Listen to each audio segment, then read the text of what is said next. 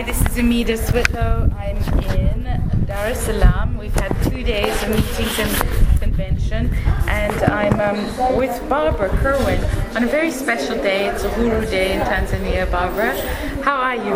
I'm really well. I'm happy to be here celebrating Independence Day in Tanzania. We'll see what's up out there, what they're doing here for this day. Barbara, where are you stationed? I'm stationed in Arusha at Total Care Medical Center. It's a private healthcare clinic. Okay.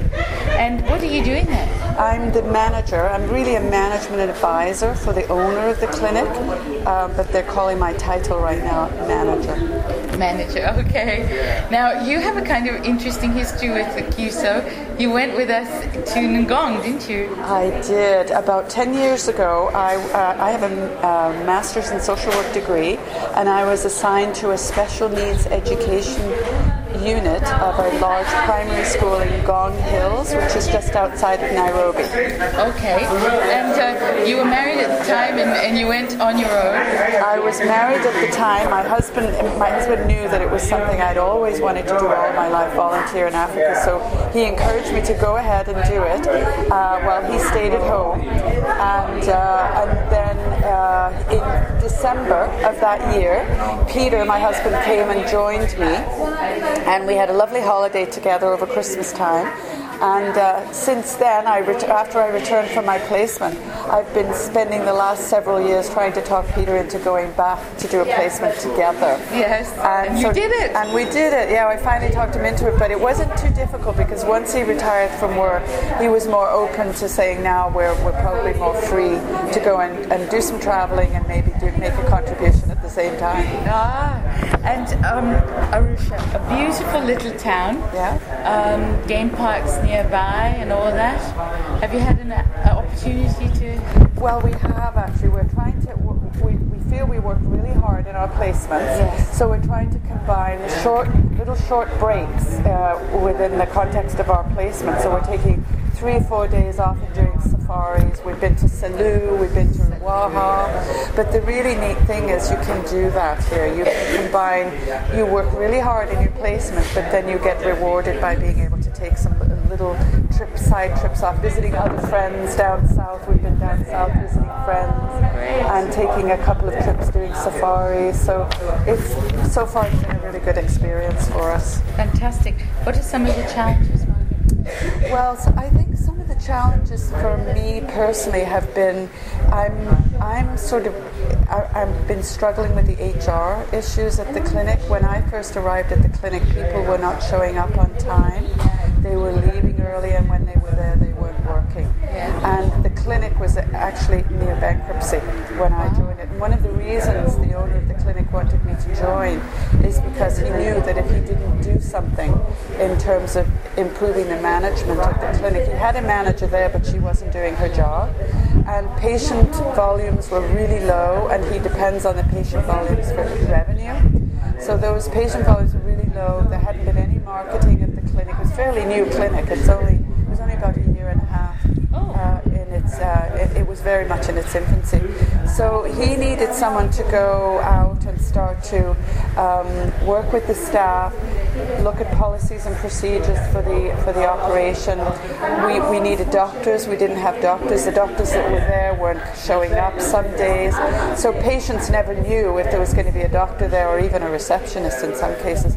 So I've had to work with the human resource, and I've had to actually let a number of staff go. Yes. My manager wanted this to happen, and he had difficulty with it.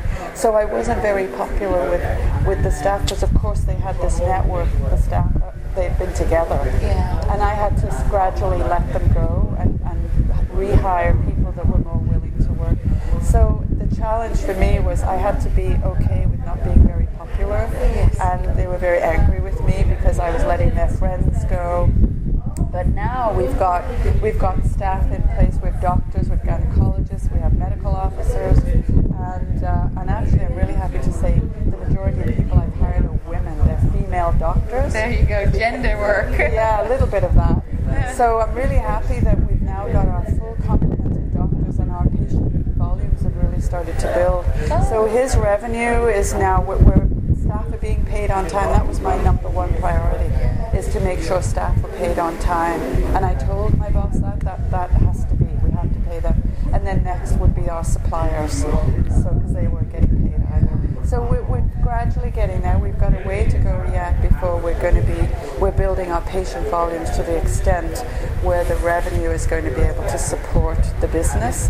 And then my personal goal is to then start serving the poorer people of Arusha. Because I have a personal belief that even poor people should have good quality health care. Because our vision is to provide really good quality health care in that clinic. So I'd really like to open the door to people who can't afford to pay. But before we get there, we need to build the revenue of the clinic. Social enterprise. Build the enterprise, and then it has the capacity to support. To support, yes. And actually we're embarking on that in the next couple of weeks, doing the reproductive child health clinics, which are free. Those clinics are free to the general public of Arusha. And then hopefully through that, more of those people from the rural areas of Arusha will start coming to the clinic and see that they can get good quality health care. How long have you been here so far? I've been here since February, but I actually started this placement in July. So already just a short time and some progress. We've seen some really good progress. I think the owner of the clinic is quite happy to see that things are starting to improve. You're the best kind of volunteer, one that comes back and does it again. Oh yeah. And yeah, one that can actually find her own placement, even though there wasn't one for you initially. Yeah. Oh yeah, as soon as I arrived I started looking, and I think if you're resourceful and you start talking to people in the community and you go to websites, and I signed on for a Google Groups a mailing system, and that's how I found this place. Wow, look at that. He was actually looking to hire an administrator, and when I had the interview with him I said, you can't afford to pay an administrator.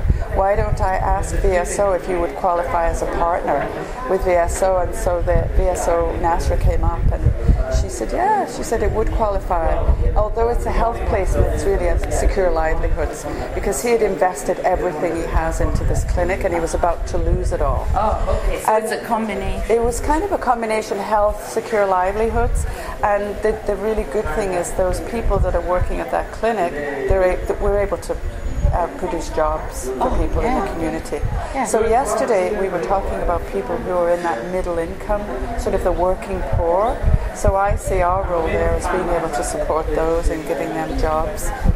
Wow. Well, on behalf of all of us at CUSO International, thank you for your service again. Oh, well, thank you for the opportunity. I'm loving it. And for those retiring in the health sector or any other sector, it's a very positive way of continuing to be valued. Yeah, it is. It does feel as though you're doing something of value, and then at the same time you're enjoying experiencing another culture. You're doing some traveling. Yeah. So it's the best of both worlds. Fantastic. Thanks, Margaret. Have a great... Oh, sorry, I said Margaret again. Barbara. Have a great time. Okay.